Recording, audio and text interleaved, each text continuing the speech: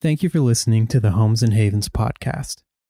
Homes and Havens is a nonprofit in Chattanooga, Tennessee that exists to create healing spaces for women in recovery. For more information about their work, visit homesandhavens.com.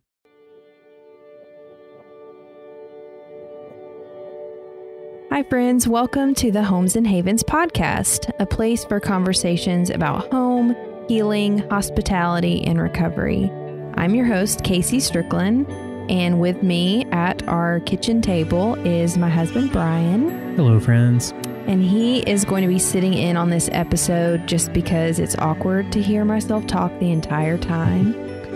But he is actually producing this podcast, so he will be present, but you may not hear him all the time. But he's going to be filling in this space and helping us tell the story of how Homes and Havens came to be, and it's kind of his story too, but I'm glad he's sitting here with me to make this less awkward. So, Kaysie, I think the question that we get most frequently is, how did Homes and Havens begin? It was born out of a really difficult season for us. We had just had a baby, and we had just lost our jobs, and we had family members that were fighting addiction, and it was one of the most difficult seasons of my life thus far. There was a lot of darkness and heaviness and defeat, and I was actually struggling with postpartum depression as well, and so I was not able to sleep at night when my baby was sleeping, and it was just full of anxiety and just weird fears and pain and trauma. And so I think it was in that season that I really began to crave a place to heal, a place that was, set apart from the rest of the world, that was comforting and peaceful and beautiful. And I think that's when I started viewing my home with a different lens and thinking, why can't this place, my home, be a place to heal? And so during that season, because I had lost my job and then you were out of work as well, we were home a lot. And I began to write out a mission statement for my home, things that I wanted my home to feel. Some of those things I still have written on my wall right over there, but I wanted this home to be a sanctuary of peace. I wanted this place to be gentle on the suffering. I wanted this place to be something that soothes the hurried, and where life and grace were spoken, and that it would be a taste of milk and honey. And so that began to influence the way I designed our home. Instead of looking to Pinterest or design magazines or anything that was popular on Instagram, I really filtered everything through that lens of, does this achieve that mission? Does this achieve that purpose? And so our home slowly began to change, much to Brian's dismay. But we began, we had such a limited budget too. I think we could throw $20 a month at that time to just buying something new. But I sold everything that I didn't like or didn't provide joy or achieve the mission that I wanted for our home. And so our home began to be a comforting place. Our home began to soothe a lot of my anxiety, and people responded to it. When I had people, Bible studies or friends come over for coffee, everyone would comment on how peaceful and comforting our home was. And I didn't take those things as brags, but really it encouraged me that it was achieving the mission that it had set out to. And so I thought, I wonder if other people could do this as well. And I was currently serving in our church in a ministry called Renew, and began to recognize a need for assistance in homemaking and home building for these women that were transitioning out of a program, that they're overcoming some kind of life crisis or addiction or trauma. And so I had my first client, if you will, in September of 2016. Charlie, our son, was 4 months old, and I can remember hiking up the front steps and with him in a little car seat. And going in, and I was so nervous, but I just wanted to do something to pass on the blessing that home had been for me to another woman. And I didn't know if I could help, but I was willing to try. And so that woman is now a dear friend of mine and a friend of ours, and their family is precious to us. And, but that was really the first experience of helping her pick out certain pieces, or, just arrange her space in a different way and help her place bring joy to her and her family as they began a new journey together, overcoming a lot of pain, a lot of brokenness, and just seeing how home began to help her mend was exhilarating. And I knew in that moment that I had stumbled upon something so beautiful that I couldn't walk away from that experience. And so it was after that experience and in those nights when I couldn't sleep, that I would just pray for vision and wisdom on how to move forward with this newfound passion of mine, and wrestled with, is this a business? Is this a ministry? Because at the time, we obviously couldn't financially do these homes all on my own. I couldn't pay for their living room suites, and I couldn't pay for rugs and artwork. And so I began taking on design clients in that time and painting furniture for people just so I could get money to help furnish these other homes. And so I don't know if you remember us wrestling through that of, is this a business? Is this a nonprofit? What should we do? Yeah, very much so. I remember you trying to give away most of our living room as well. Oh, no. Yeah, I do remember that too. That was rare. It wasn't often. Yeah, Brian came home multiple instances where furniture was missing. Our bedroom furniture went missing at one point, and so we all have rocky starts, though. But yeah, so I think we eventually, I think one of the biggest reasons why we decided to go the nonprofit route was because of the interest in the community. People wanted to get involved in this. They wanted to give me money, or they wanted to donate furniture.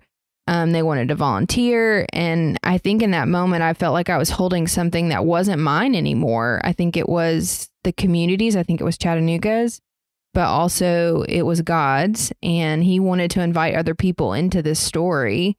And so I think nonprofit for us, at least, was definitely the right way to go, to just kind of let this be what it is and invite more people into it than just me. So that's kind of how I got started. You decided to go the nonprofit route. You don't really know what you're doing yet. I still don't know what I'm doing. You know what you want to accomplish, which is often the only thing that we really need. So looking back to 2016 until now, how did your process start, and how has it developed over the last 2 years? It has gone from hot mess express to maybe a little less mess. It literally started in our carport. I mean, I think that's where we ran most of it. We tarped furniture. And to give you a visual picture here, our carport, every storm, we think it's going to blow down just because it's very fragile and not suited for storing any kind of furniture or anything, really. But people were so willing to help that we would come home from dinner and there would be pieces of furniture under our carport that people had dropped off for the ministry. And so I would spend nap times painting furniture for clients and praying over them and just singing and having my own little worship session outside, and to realizing that we were going to need a lot more space and a lot more people and a lot more money to really get this off its feet. And so some of the growing pains have come from scaling it from, one person to now we have a team, a small team, but it is a mighty team. And to a space as we're recording this in 2019, we are in a space that is so much bigger than I ever dreamt we could inhabit. And it's gorgeous and it looks so organized from the outside, but building all of those processes have been a labor of love, and really discovered by learning the hard way what doesn't work and creating systems that put clients on our schedule in a way that's manageable and sustainable for us. Because it was, even this past summer, it was definitely, it felt like it was running us instead of we were in control of it. And I think it's so hard to walk away or press pause on women's lives that are in desperate need. Women that are getting apartments for the first time with 3 kids and have absolutely nothing. It's hard to tell them it's going to be a couple months until we can get to you. And some of that for me and the stress of starting the organization was because I couldn't say no. I couldn't say, just give us a second or a couple of weeks or whatever. And so we ran like our hair was on fire every week, every month. And it was just running from one woman to the next woman and trying to pull together a beautiful haven.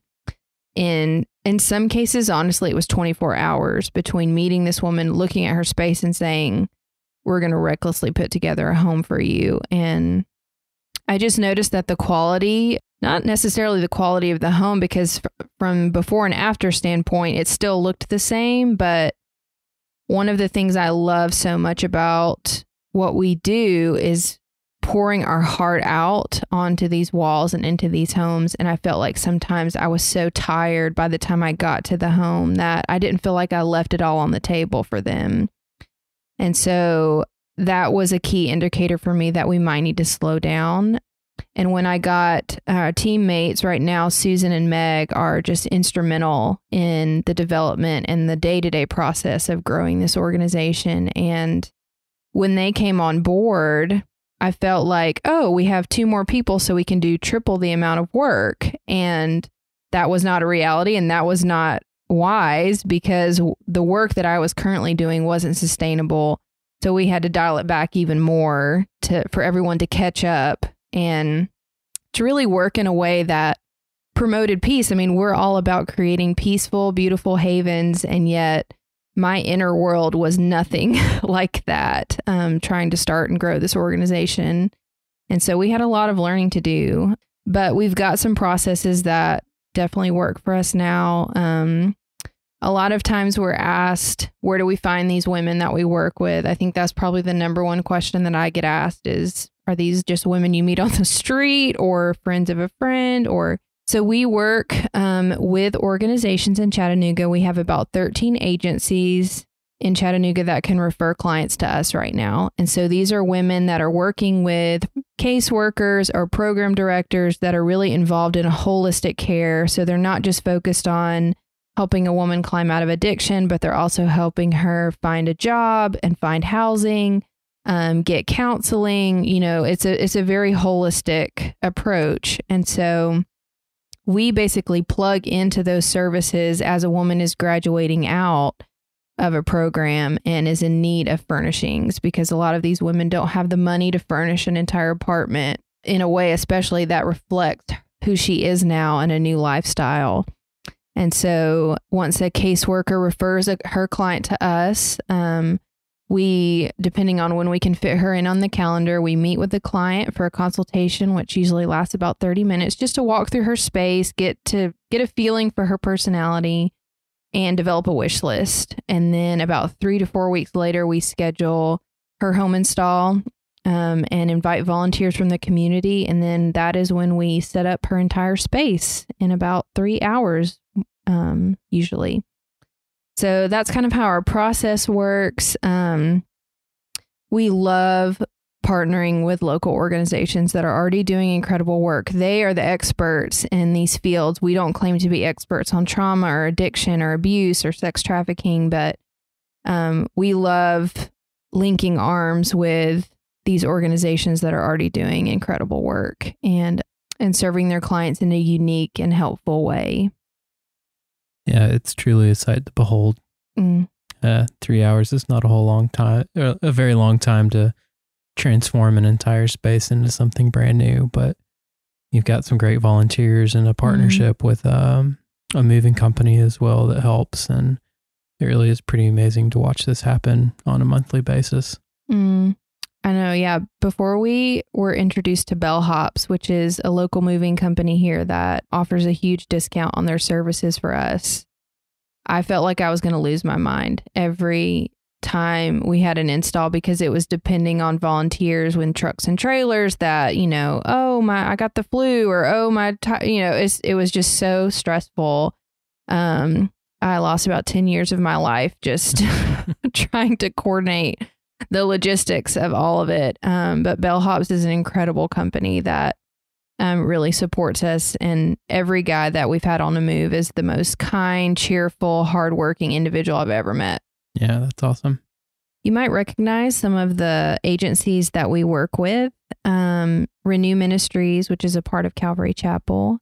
Love's Arm, Partnership for Families, Children, and Adults. Willow Bend Farms, Project Free to Fly, the Momentum Network, Second Life Tennessee. These are incredible organizations that work with women fleeing domestic violence situations, women overcoming addictions, women exiting the sex trafficking industry, women exiting homelessness, just a variety of work that they do, and their expertise in these women's lives is just invaluable. So now that we've covered the process and the how of Homes and Havens, I thought maybe we could spend a little time talking about the why. So what are some of the foundational motivations behind what you do and some of the beliefs that you guys have as an organization? That is my favorite part. So as I mentioned, just in our personal story of just out of that season of defeat and discouragement, I really came face to face with the God of resurrection and his power to take what is dead and make it come to life again. And so I see that so clearly when we go into these homes for the first time. We meet this woman. Usually these homes are either empty completely, or it is full of clutter and disorganization and just mixed match furniture. There's no real order or beauty present in these homes. And so it feels like the home doesn't have a heartbeat. It feels like it's dead.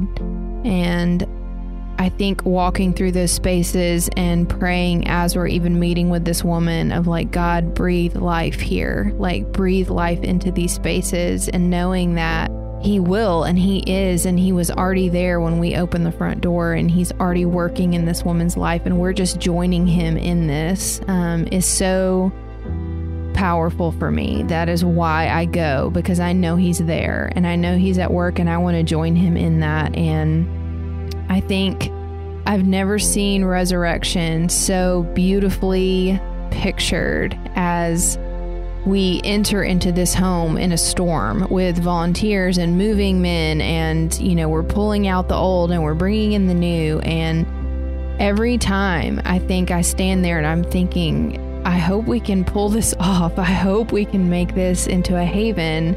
And like I said, in about 3 hours, it transforms before our very eyes into something that is so alive that it just reinforces that belief. And there is a God of resurrection. He brings the dead to life. And not only in this woman's story and in the brokenness that she has already experienced, he is mending and healing and rebirthing in her life and hope and courage. But that's why I do this, is because I believe in a God of resurrection. I have seen him work not only in these homes, but in my own life and in my family's life. He works, and he is powerful, and he brings beauty. It's not just, the heart started again, but there is beauty there. And out of the ashes rise something that is so mesmerizing and enchanting and just unbelievable that